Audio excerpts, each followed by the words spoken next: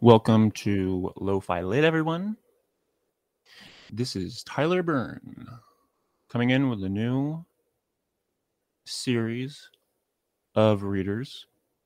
I recorded this last week. It went very well. Had a great time. Now, not a lot of people showed up, so I recorded it. And one of the things I like to do is I don't do introductions for people. And so what this does is this sort of stimulates the other readers to then start conversations. Well, that's the thought. And so I try to get people to start talking to each other. And it was just a great time. And I really enjoyed this. On this episode, you are going to hear the selected, delectable selection of readers like August Smith.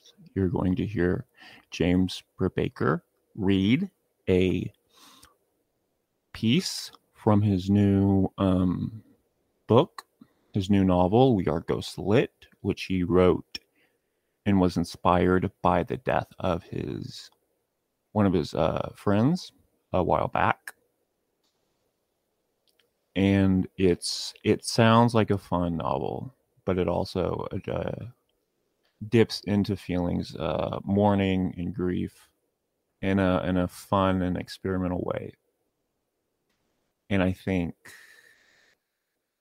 the other episode I'm going to put out also sort of deals with that, with Mark's piece, in a way that I don't really want to explain, and you're gonna have to experience.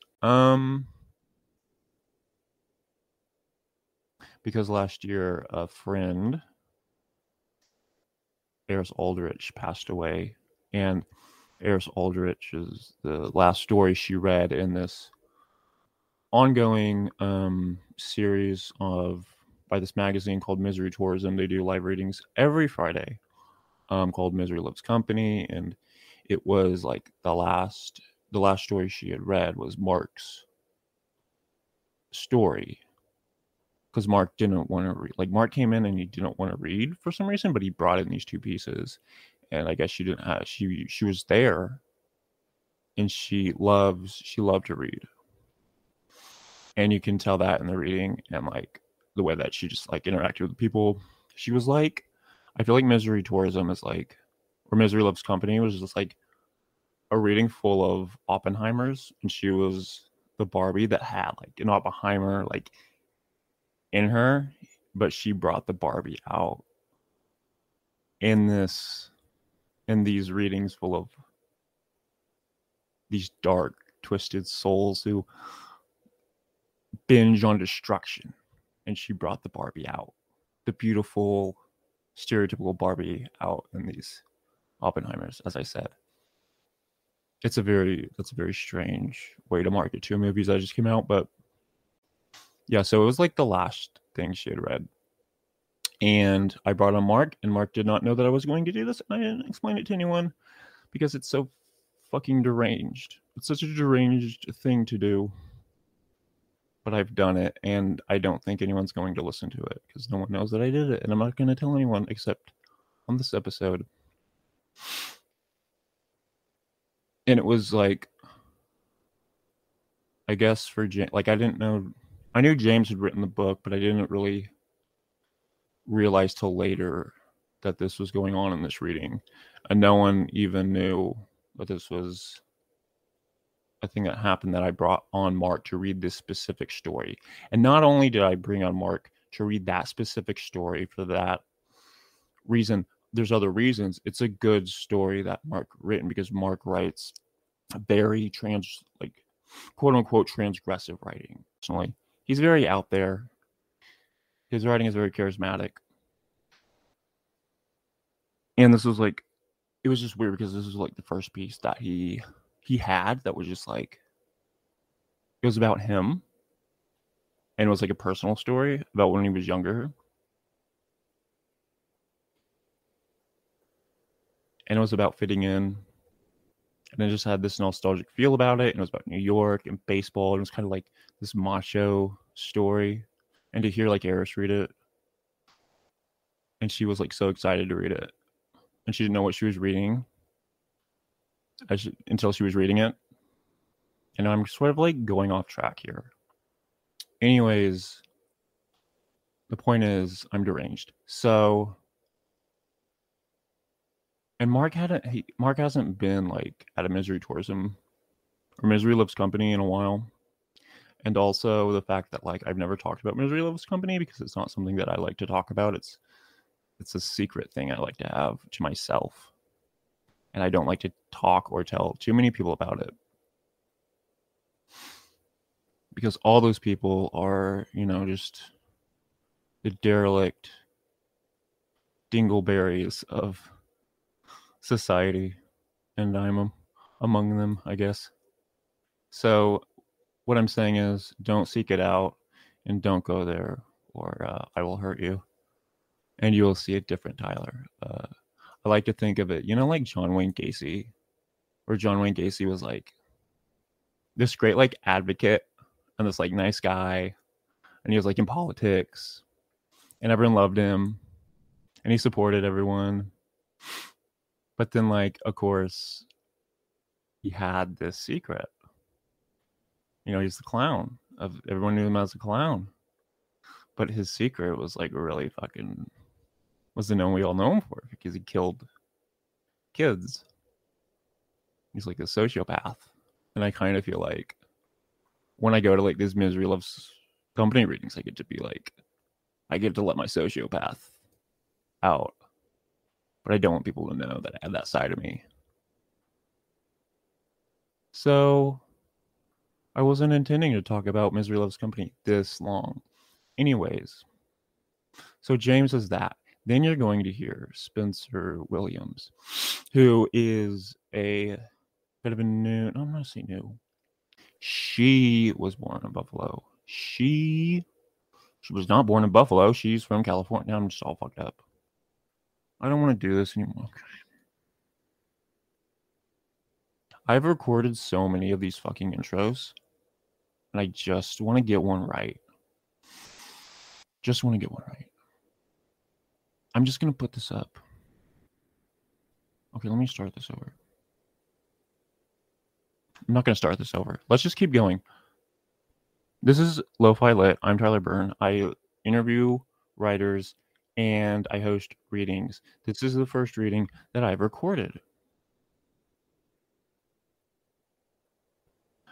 The first reading I've recorded, it went as well as it could go. There was nothing wrong with my internet. My internet was fine. So I'm not going to even bring that up. Let's get to August Smith. August Smith was awesome. He's part of a community that like in 2017, in my years after I dropped out from college. So let me go back. I was in college at OSU, Oklahoma State. James Brubaker and Phil Estes were like two writers I really liked, and I read their work. James Brubaker, who I talked about earlier, he's going to read from Ghost, We Are Ghostlit.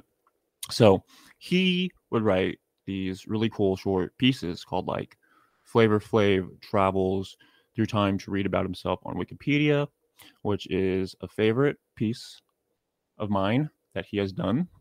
And it was just like so groundbreaking to me that like you could write something like that. Like you could actually like write something fun and creative that has depth. And he also wrote pieces about like time travel, but he used them in ways that like had depth. Like there's this one about like these two college kids that are kind of dicks, and they use like a transporter machine, and it's really wacky, and I'm doing a terrible job at describing his fiction. But what else? Yeah, he was I guess an influence, and I would like go to his office and like talk to him and shit and annoy him, and then I dropped out and kind of lost contact. But then when he came back on and we're hanging out in the reading, it was just like, yeah, it's been 10 years, but like, why even bring that up? It's just, you're talking again like 10 years ago, as people do. What else about him? So yeah, I dropped out, and then I tried to find like my own little After I dropped out, that was like very alone, because I feel like college, you create these little communities, and then after you drop out, I did not have those people or those communities, and I was not connected to them anymore. And I didn't know what I was doing. I just was at home, and then I had this job at Night Crew, and then I just started finding new communities of poets and things like that. And August Smith was part of. I mean, this is the first time that I've like read his work, but like his friends, like he's part of like Too Fast Too House. He's part of Boost House. He's part of like Tenderness Lit. And those are the places that like Spikeage Review. Like I remember wanting to get into that, and I remember reading that magazine and like those communities of people, like Evil Mountain. Oh my god! And they just like they represented a sort of poetry that was just fun and entertaining in a new way that I hadn't known that you could do. And a lot of the past 10 years has just been me like finding people that enjoy doing what they do and doing it in new and fun experimental ways, but also ways that like have depth. And you can do anything you want to, but you don't know what you are capable of doing or like even allowed to do until you read it and realize that you can do whatever you need to. Like Chelsea Minnis, bad, fucking blew my mind. I mean, she's not really part of this, but like, you know, I didn't until I had read that book. I didn't know you could do something like that. And of course, it's like, yeah, you can do whatever you want, but like, I needed that. You need that represented back to yourself. So it's important to keep reading and finding new people. And I hope with this, I guess, if you have a favorite writer, like August Smith, if you're here to read, if you're here to listen to August Smith, I'm just saying, listen to one other person. Because what are these, like 2 to 5 minutes? Just like check them out. Fast forward, listen to the work. If you like it, you like it. If you don't, you don't. Because I know these are boring. I know like reading is no one's like excited to hear a reading, but like, and also for me, it's hard to listen to like audible books. I need like stupid like entertaining things just to get just as a distraction. Something deep and slow is hard to consume, especially if I'm like, you know, fucking cleaning my house or something. So yeah, this terrible fucking intro is the one that's gonna go up. Because I've done so many of these, and guys don't understand. When I record these through Google Meets, it takes a while for it to save, like 30 minutes, and then it sends it to my Gmail account, and then I download it to my computer, which is like very instant, and it downloads it as an MP4, and then I gotta convert that into an MP3. I gotta convert and save that into an MP3 through this program called VLC, and then I gotta upload that to Clipchamp. I don't know why I use that. It's like a video editing software, and then I gotta go in, I gotta edit, I gotta put in the music, and then I gotta download that. I gotta put in, make sure everything, take out little pieces of audio that don't sound right, and try to make it sound right. I don't know how to detail what that means, but I do all this, and then I save that, and then it takes like 40 or 30 minutes to then download that. Sometimes it can take 2 hours. Download that. Then I go back and re-listen to that. And then I got to save that to my computer. And it saves it as an MP4. And then I got to convert that into an MP3. And then I listen to that. And I got to, did I get everything right? Did I cut and edit everything right? If I did, I can upload it. If I didn't, where are we at with the MP3? I got to go back to Clipchamp. I got to go put the audio back in and then start editing it again. And if I take out a little clip, take out like a little 0.5, 0.7 millisecond of a clip because maybe the audio doubled down or the music didn't come out right, or it's too loud or too soft, or it didn't fade out right or fade back in, or I didn't say someone was from somewhere or didn't get something right. Then I got to download that again for another 40 to 30 minutes. And then that saves to my computer as an MP4. And then I got to convert. And then that saves to my computer. And then I go into VLC and then I convert. I save that as an MP3. And then download that, converts it. Takes like 30 seconds or 45 seconds. And I get that. And I got to listen to that, see if there's anything wrong, if there's something wrong, or I want to go back and fix something, or I got to do a new intro like I've done for this several times, which I've done a couple other intros. And then I got to save that. And then I do this process again and again and again. And it gets very exhausting. And it's not like something I can just go in and like edit something real quick and then just like, oh, put it up on the internet. It's a very grueling process. You're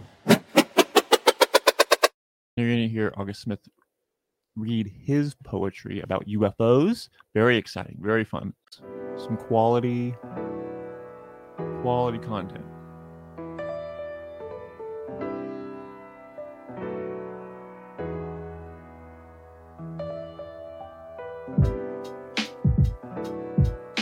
What is this?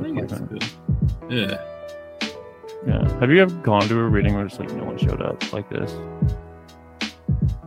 Yes. Yeah. You have? I've been to a couple readings where it's just the readers, like in person, which is like kind of fun, and everyone just kind of shrugs and, whatever. Sorry. One of the schools I teach at has one of these like some wife of a military contractor donated a bunch of money to do readings, and they pay like someone like $5,000 in 1 year. Some poet came and like no one showed. I didn't go. I just heard that. That's brutal. But they got paid $5,000. So It's all Easy good. game. They're not. It's no big deal. Yeah.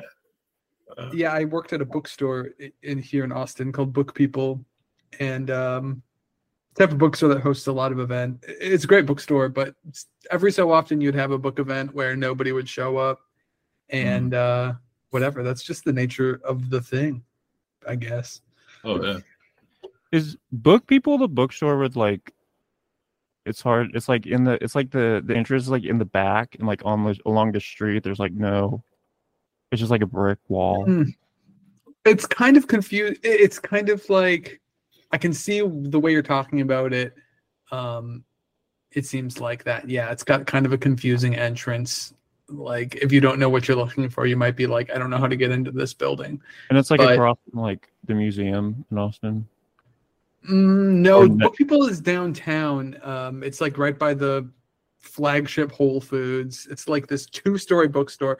It's like one of the biggest like independent bookstores I think in the country. I'm not sure if that's true or not, but it sounds true. And yeah, I don't know. It's a good place. It's a cool place to work. Yeah, I went there. I bought some books from there once. Yeah. There was a really good poetry bookstore here in Austin that just closed a few months ago called Malvern, and I sorely miss that. Did you get paid well? No, you get bad. People get paid like shit. But they unionized right after I left, and I think they're still years later. They're still in negotiations for their contract. Or it's sometimes that can take a super long time. So theoretically, people will be getting better paid there, but not when I was there. Would you ever run a bookstore? I don't know.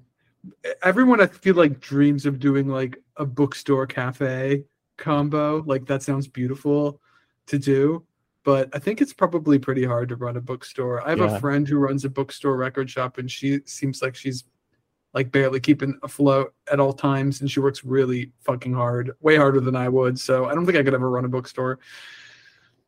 What about you? Would you own a bookstore? No. Open question. It sounds like hell, and like the industry is going away to technology. What about you, James? Would I own a bookstore? Yeah, like a record bookstore. Man, I feel like I would really love it for like a year, but again, I think with the industry being what it is, not a great time to get into it. Yeah. What about you, Mark? Yeah, I love bookstores. An interesting phenomena in the city is that instead of bookstores, they have these sort of these pop-up cannabis dispensaries, and they give preference to veterans. So somebody wants me to go in on with one of them, and they're doing readings there, and Cool. yeah, Wow. and you know, people are popping edibles, and it's a pretty. It was sort of an anti-bookstore vibe, but they had a large turnout, and it was a lot of fun. And I thought it was just a few blocks away from where I live, but then friends told me that it's something that's going on all over the city. Is anybody else in the city here? Where are people from? I know, August, you're from Austin. Tyler, you from Austin too? Sounds like you. I'm from Tulsa. I live in Tulsa. Oh, you live in Tulsa? Yeah. So I do internet stuff. I think Spencer, she lives in Buffalo. I like Yeah, I'm Buffalo. I'm in Connecticut. I'm about 2 hours from the city. Where in Okay. Connecticut? Hamden, just north of New Haven. Oh, Hamden. Okay. Oh. How's Connecticut? It's all right. It's way different than I thought. It's interesting. It's all right. You get this All right. where I'm at. It's like a confluence of Boston and New York. Mm-hmm. So my son has, I don't know how he got it. He has like half his accent. He has an accent. Half of it's like Boston, dropping the R's, Okay. and then half the time he sounds like he's from Long Island. So, Yeah. but yeah, it's all right. I've been all over the state. Like I've taught. Yeah, it's very like Western Connecticut towards the city is way different than. Yeah, I lived for a while in Litchfield County. Oh wow! In a place called Washington Depot, and I loved it. There was it was a big arts community up there because you heard that group. What is it? Pilibus, the dance. The people who did Blue Man Tube, they have a beautiful, really modern house there in this rolling farm areas, and so they drew all these really interesting artists up there. So my year in Connecticut I loved. I thought it was great. Yeah, Litchfield, that whole county is really wild because it's like you find out all these like old Hollywood guys live up there or died up, like Gene Wilder died. Wow. Yeah, Like a guy I loved, an old actor, died up there too, Basil Rathbone. Oh yeah, Most people don't know who he is, but anyway, it's and all these old William Styron and Arthur Miller was a big big literary. There's this crazy house called Gillette Castle. It's like a museum, but it's this guy named Gillette who was famous. It's this like it's very 20s Art Deco thing. I found out like why is it called Gillette Castle? It's named after some guy who played Sherlock Holmes in plays in the early 20th century. He got real rich and built this castle. He's the guy who invented like the hat and the magnifying glass that everybody. It's like the weirdest state. That wasn't part of the book. Is that 19th century? The 19th is it a 19th like late? century? He was like early 20th century, so they did these plays, and he was the one who came up with wearing the hat and the magnifying glass. It's like I guess it's not in the novel. I don't know if Tyler appreciates it, but I love Hartford. Hartford feels like it's a it's like Tulsa, but they dropped into New England. It's a real weird place. It's cool. All right. I think we'll get back to the reading now. Yeah. But thank you, Phil. Yeah. And everyone. I do like the idea of a cannabis like bookstore. I think it'd be cool. Okay. I feel like I'd get too high and then I would like not be able to do if I was doing a reading there, I would get too high. I'd be nervous. Yeah. Just stay away from the hybrids and the sativa. Just do the indica and you'll be fine. I would just like get don't mess fucked with up. the head. Just calm you down. Just nice body flow. That's smart. That's smart. But don't do drugs. I'm not Paranoid. I will not. I I promise. forgot this is recorded, right? Yeah, my goddamn thing keeps freezing. Thank God. All right. Drugs are fine now. Everyone knows Come on, drugs are come on. fine. You'll do meth. Okay, Augie, you can be.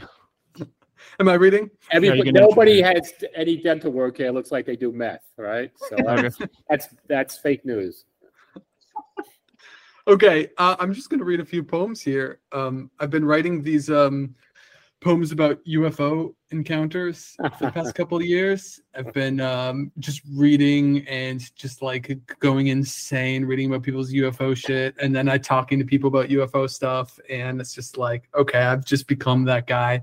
But that's fine. I think poems are kind of a cool way to express some of this weird paranormal stuff anyway. So I'm going to read this first poem is from a UFO encounter that was seen in 1554 in France, which is a long time ago.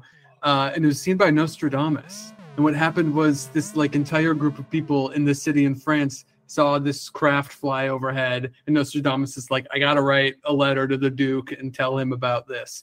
So I found this letter and it kind of turned it into a very rhyming poem. It's called Swinging Half Rainbow Over Immensum Fergorum. And this happened again in France in 1554. To the illustrious, high-born, and almighty Lord Claude, Duke of Tenda. On the 1st of February this year, my lord, according to reports received, a horrible, unearthly sight was seen above St. Shamus by the sea. A fire did come from east to west, a burning staff of radial flames, as though mid-forged by heavenly smiths, aglow within the starlit frame. Its tail did warp the sky for hours, the clouds became as glimmering coals. Then arcing through the late horizon, this iron snake, this stained glass scroll, did scatter shapes upon the verdure, each a glistening, rueful eye. Perhaps this was a godly gesture, or conjured from some devilish mind. Your subjects beheld this on the banks, my lord, ensorcelled by its charms. Such terror tongues cannot describe, nor faith secured in your gendarmes. I cannot say just what this means, my lord, though I predict will understand anon, and so I pray for your good health and cheer, your seer, Michel de Nostradamus. So that's Nostradamus writing about UFO. I used some of his words and then, inserted my own to make it rhyme. But let's get out of the rhyme area. We don't need poems to rhyme. Fuck a rhyme. It's beautiful, but we don't need that. This next one is more contemporary. It's called This Rosemary, My Prison. And somebody called it alien pornography to me. Can I just jump in here? Can I just jump in here for a minute and say something? Sure. All right. What's up? I think that is beautiful rhyming because it's like it was written by a secular humanist, William Blake. As soon as I heard that, I was thinking of if Blake replaced aliens with the Heavenly Father. Yes. He would have nailed that. Wow, I really like that. I never thought it was a Blake poem, but it's definitely got his hallucinatory quality. Hallucinatory and even the rhyming, even the rhythms of the rhymes. Yeah. Well, thank you. Maybe I should not say fuck rhyming. Maybe we should don't say say rhyming fuck is rhyming. good. Rhyming's good. We're changing the game. Rhyming's good. Rhyming's good. This next poem ends in a rhyme, so we'll stick with rhyme mode. So this is, like I said, someone called this alien pornography. It's not quite pornography, but it is erotic. He is still gone, and here she must remain, bare feet crossing the cold floor again, to track the moon through frosted panes, the graying rosemary in the window box, an autumn gale as she catches her own eye in pallid glow, her sunken chin and heavy folds. How can she be so old so soon? She entertains no visitors tonight, not the ones she invites, just her mother's old friends and tepid tea spilled in careless drops on yellowed gowns.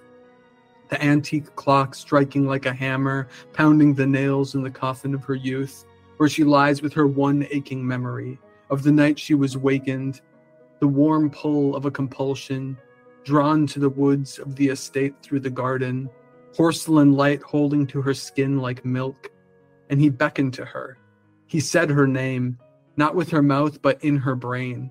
Said he knew her long and would know her more, and took her in his gray and slender arms and laid her like a doll among the foxgloves. Love is a kind of telepathy. Pale beneath the blaze hung the transparent foliage as he left in a flash. No one would ever believe her, she knew. He snapped her gentle heart in two.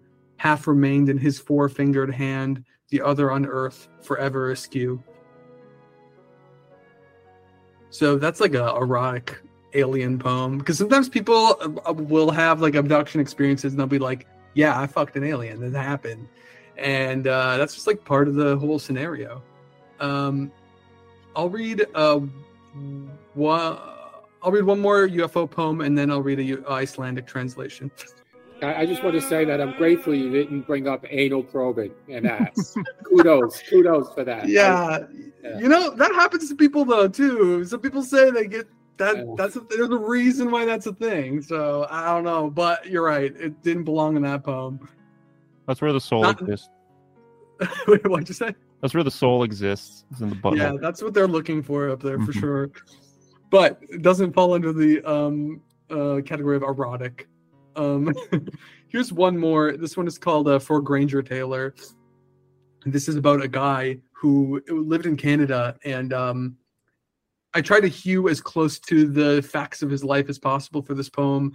But he's this guy who disappeared. That's really all I can tell you.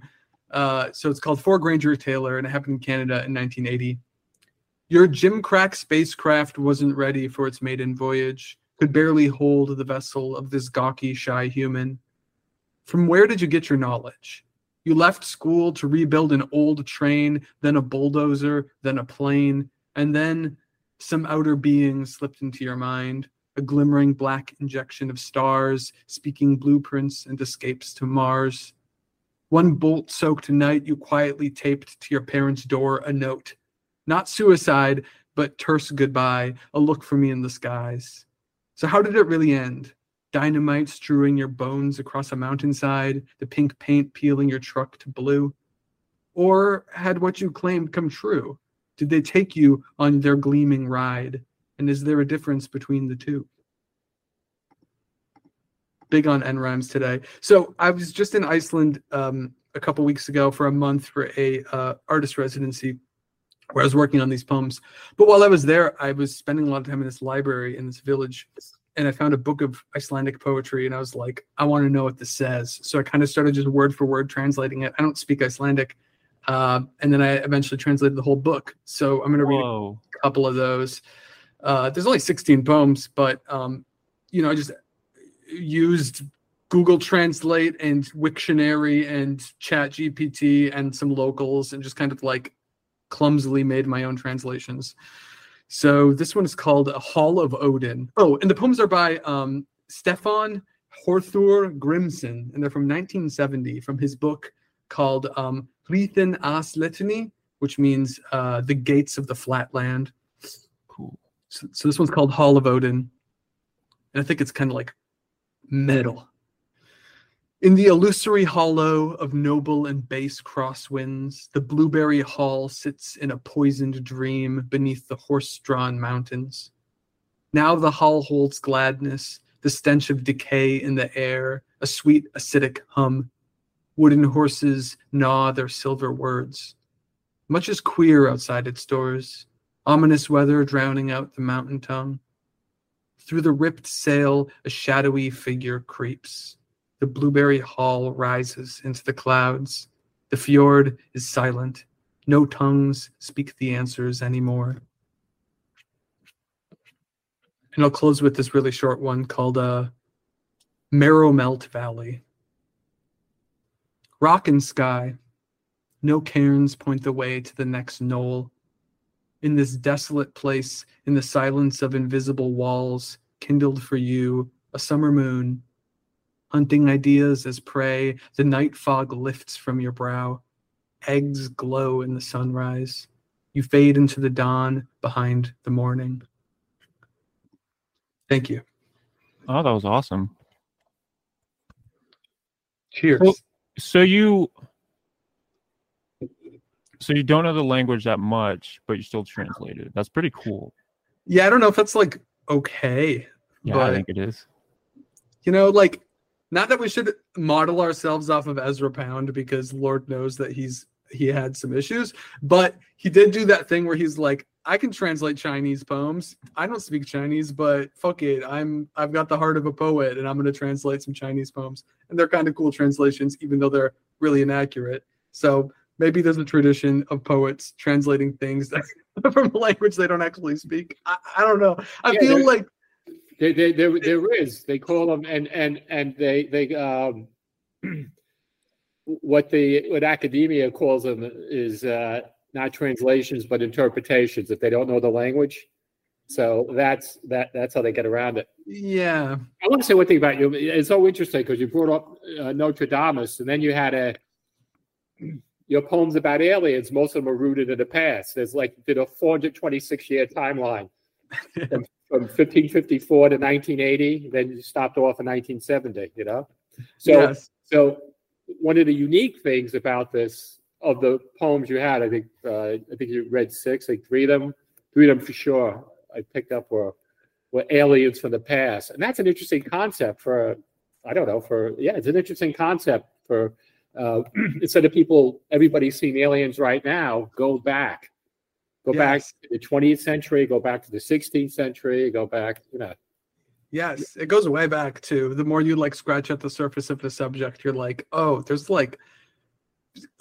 arguably stuff from thousands of years ago that seems related to it. But then you're like, am I watching too much Ancient Aliens on History Channel? Am I becoming is my brain melting because I'm getting too into the subject? So you got to kind of balance out your insanity. But it does go further back than you would maybe initially surmise. There's a lot of interesting stories from the past about that stuff.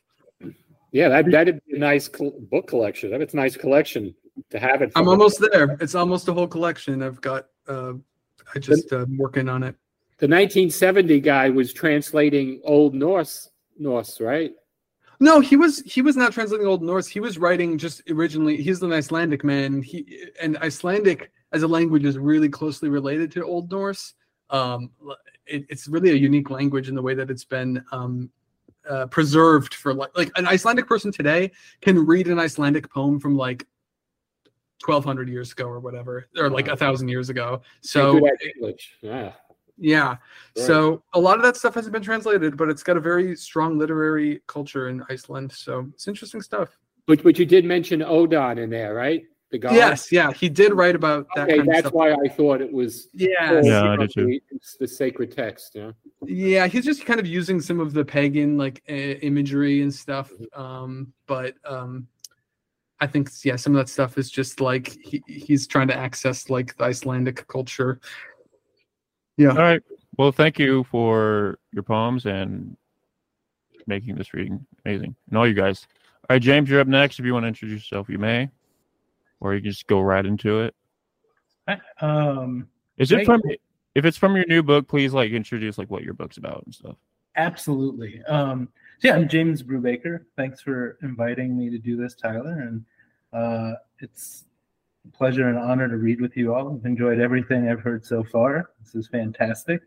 I'm going to be reading a short excerpt from a new novel I've got coming out in just about 3 weeks, just a little under a month.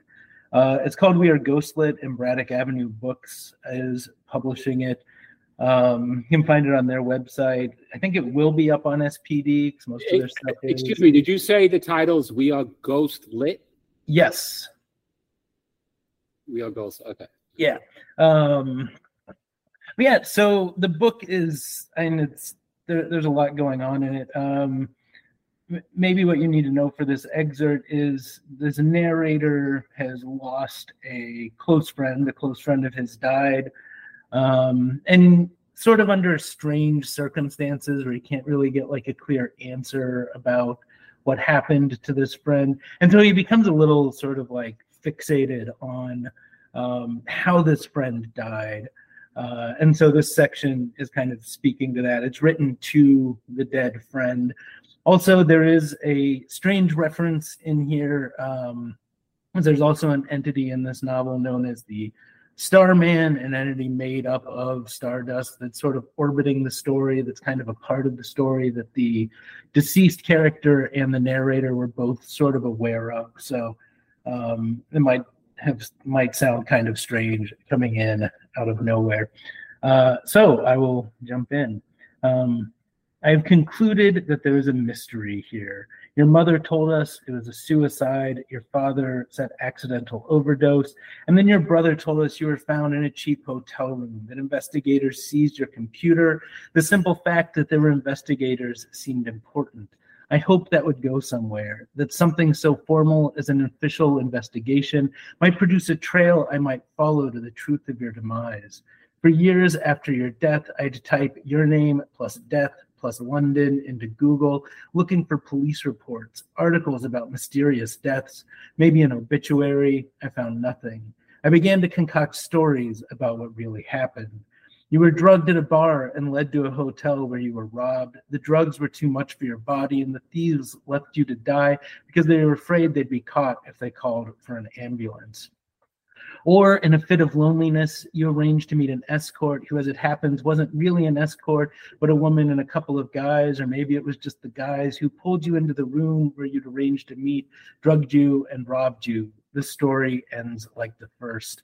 Or you were catfished. You met a woman online who seemed kind and caring. You spent months getting to know her, and when it was finally time for the two of you to meet, and then it was finally time for the two of you to meet. Maybe she was married and decided she told you that she would end her marriage. Could you just meet her at this hotel so she can know you're worth the risk? And then she ended up being a couple of guys looking for money. They took you to an ATM at gunpoint, made you withdraw your daily limit, then took you back to the hotel where they drugged you, resulting intentionally or not in your death. Or maybe they just outright killed you and took your wallet.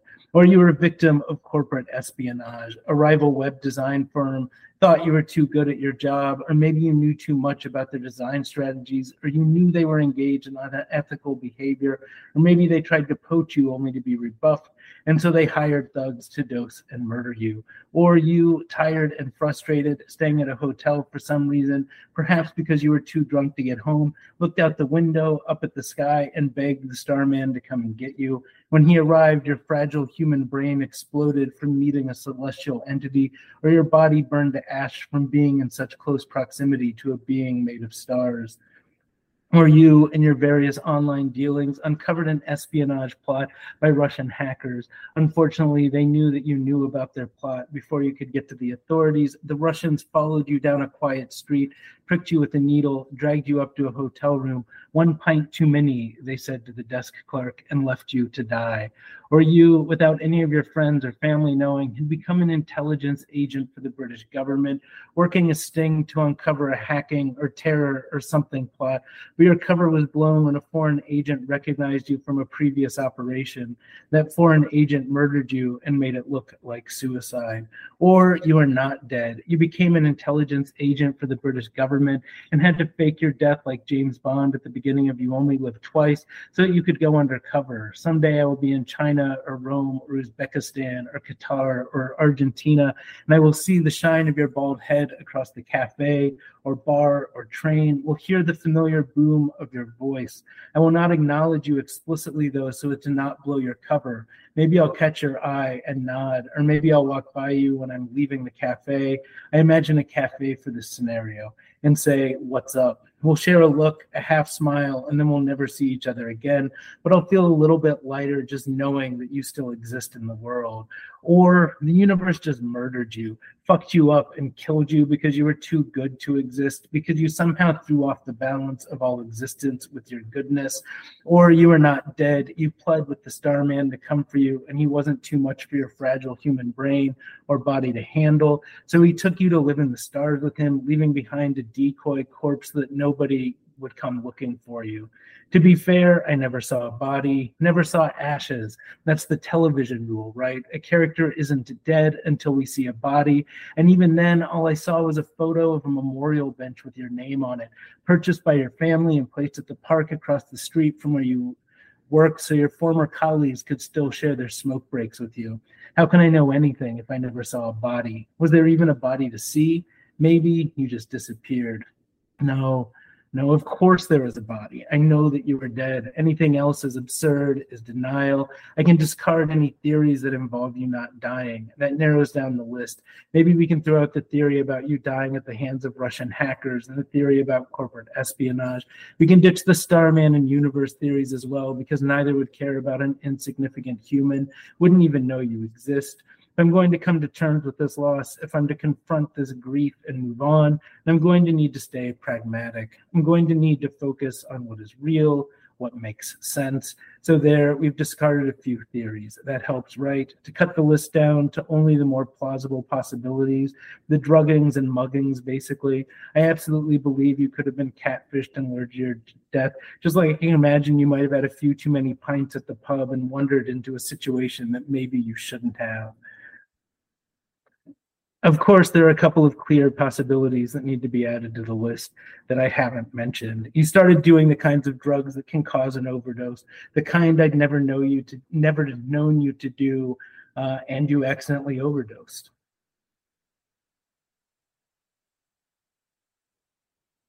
You accidentally overdosed on prescription drugs you were taking for your mental health. You were feeling down. Maybe you went out to a pub and were too drunk to get home, so you stopped at a hotel and you took your meds and they didn't react well with the booze. Or maybe because you were drunk, you took too many pills. These are both plausible, more so than other theories. And maybe it's also plausible that one of these theories is more or less correct and you intended to kill yourself. It's possible, however, unlikely. I know that it's strange that I keep framing my quest for understanding through the lens of wanting to know how you died. But the truth is, I'm only interested in how, because I hope it might improve my understanding of the bigger, more important question. Why the fuck are you dead? Why did you have to die? And I'll stop there. Thanks.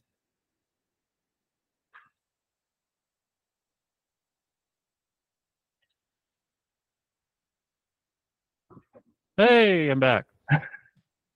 Hey, Tyler. Lost connection again. Yeah, that was awesome. Thank you. Isn't I think it's like based off a real loss that you experienced? Yeah, it definitely goes to different places and brings in a lot of fiction, but its sort of origin was like a sort of surprising death of a close friend that, didn't get a lot of closure on or a lot of real understanding on for several years. And then finally got a little bit of closure there. But yeah, it was very much inspired by a real loss. Did you get closure from writing this? I think it really did kind of help emotionally. Like, it was really hard to write at times. And, I think like at a certain point late in the kind of editing process, like I started to kind of like feel more kind of at peace with the loss. I think like the more I kind of wrote through it, I think it did help as sort of, I don't know, I think that sort of writing through pain can help some people. And I never really done that before in this kind of way. So I wasn't sure if it would be helpful or harmful for me, but I think it did end up being beneficial in the long run. I like how you use a lot of humor to address like the anger that people feel definitely with loss and the difficult thoughts that maybe you don't want to say, but you put this into the book. I like that you've done that. Thank you. Yeah. It was some of the, this was the way you read it. It was almost like you read it like kind of a stream of consciousness riff. And there were aspects of it that I thought almost sounded like you were presenting a manifesto. Yeah, I can see that. And I like that. I love manifestos. Thank you. Right. Before we go on, Mark, what's your favorite manifesto? My favorite manifesto is one that I published called Real Realism, an art manifesto for the disenchanted. And in September, New York, it's a totally bogus, it's a fraudulent, it's a tongue in cheek, but people took it so serious I mean, it's so absurdly ridiculous, but they took it so serious that this curator picked it up and put it into the Spring Break Festival. Got a Ukrainian artist was among the 5 artists that were part of the real realism. Realism is a joke. What's real realism, right? Mm-hmm. So they were all real realists. And so the weird thing was everybody was so serious about it. And Spring Break, which they have in LA and New York every year, I had to walk in there like it was a serious thing, but it was such a goof. So it was really awkward for me. That's hilarious. And they passed out the manifesto in the yeah. But that's that's my recent. That's the only manifesto I've ever written. My favorite manifesto is Zara's Dada.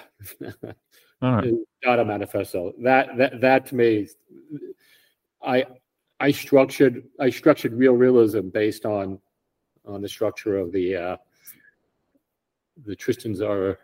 All right. Yeah. Thank you. That was cool. All right, Spencer, you're up. If you want to introduce yourself or say something about yourself, you may. Cool. It's been so wonderful listening to all of you read your work.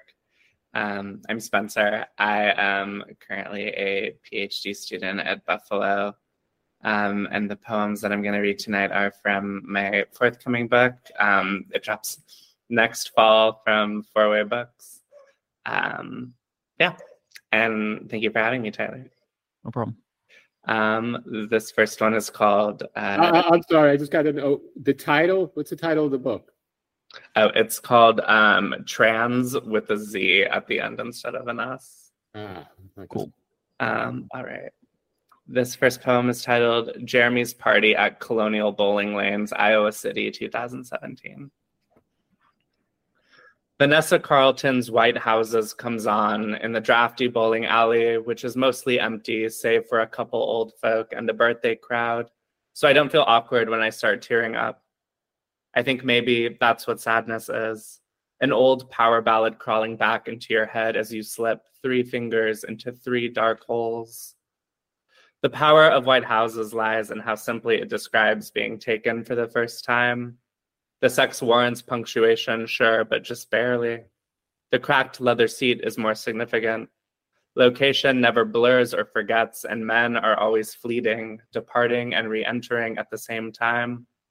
The proof is in the bloodletting. With eyes aflame, I stand in the middle of my lane with the bumpers up. In the song, Vanessa names a man her first mistake, but when does the counting start? On my right hand, the 3 fingers I've buried in the ball try to balance the weight of this question. Such silly little wounds. Someone behind me says it's all in the flick of the wrist. The pins glare at the ball stalking toward their pear shapes. Seconds later, an impact explodes them in every direction. Vanessa sings, I can't resist the day, but I resist, and still, it breaks me.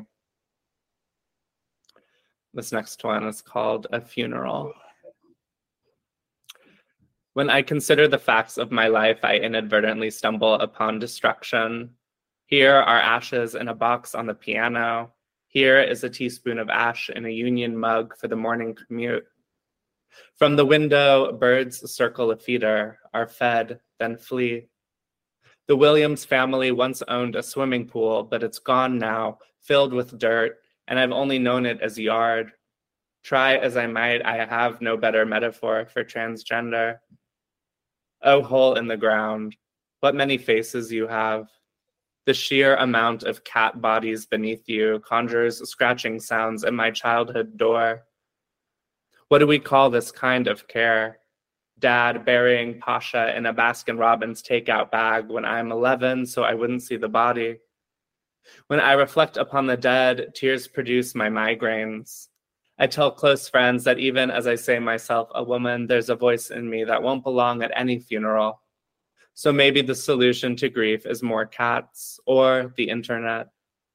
For instance, today I was consumed by a stranger's tweet about the loss of a parent. It startled me to know this pain about a stranger, suddenly the only thing I knew. As a precursor to mourning, I keep tabs on my family's accumulated household pain. For every cat buried in the swimming yard, there is a mark in Dad's arm from cancers frozen off. Is there a word for that? One thing buried to make room for something's growth. The shape of Dad's wounds, tiny craters in a yard or a pool, a mausoleum of pets. This one is called At 26, I'm Getting Better at Distilling My Rage. A fear of being judged is the 207th bone in the body. No surgery can shave it down or cut it out. My father calls me son, but with a different tone than before, as when I accomplish a goal, I'm proud of you, son. Like he might sense I'm about to leave and wants to lure me back without the theater of forgiveness. Would it kill someone to know I'm not any less of a wound now, more accurately, a slight bruise, not purple or foreboding, but there, creeping under the sleeve like a birthmark only a lover would notice? After years of cold turkey, I've turned the blinkers on, and it's amazing what I can see, but also what I couldn't on the mend, like my own hands and what hurts they made. How April Fool's I was, pretending I could stand without a wall or eat without a hunger. Bruce Springsteen's Nebraska was the last noise I conked out to 5 summers ago, and now the album plays like the kind of memory you keep when you don't want all the parts, but a handful justify the rest, so you make do.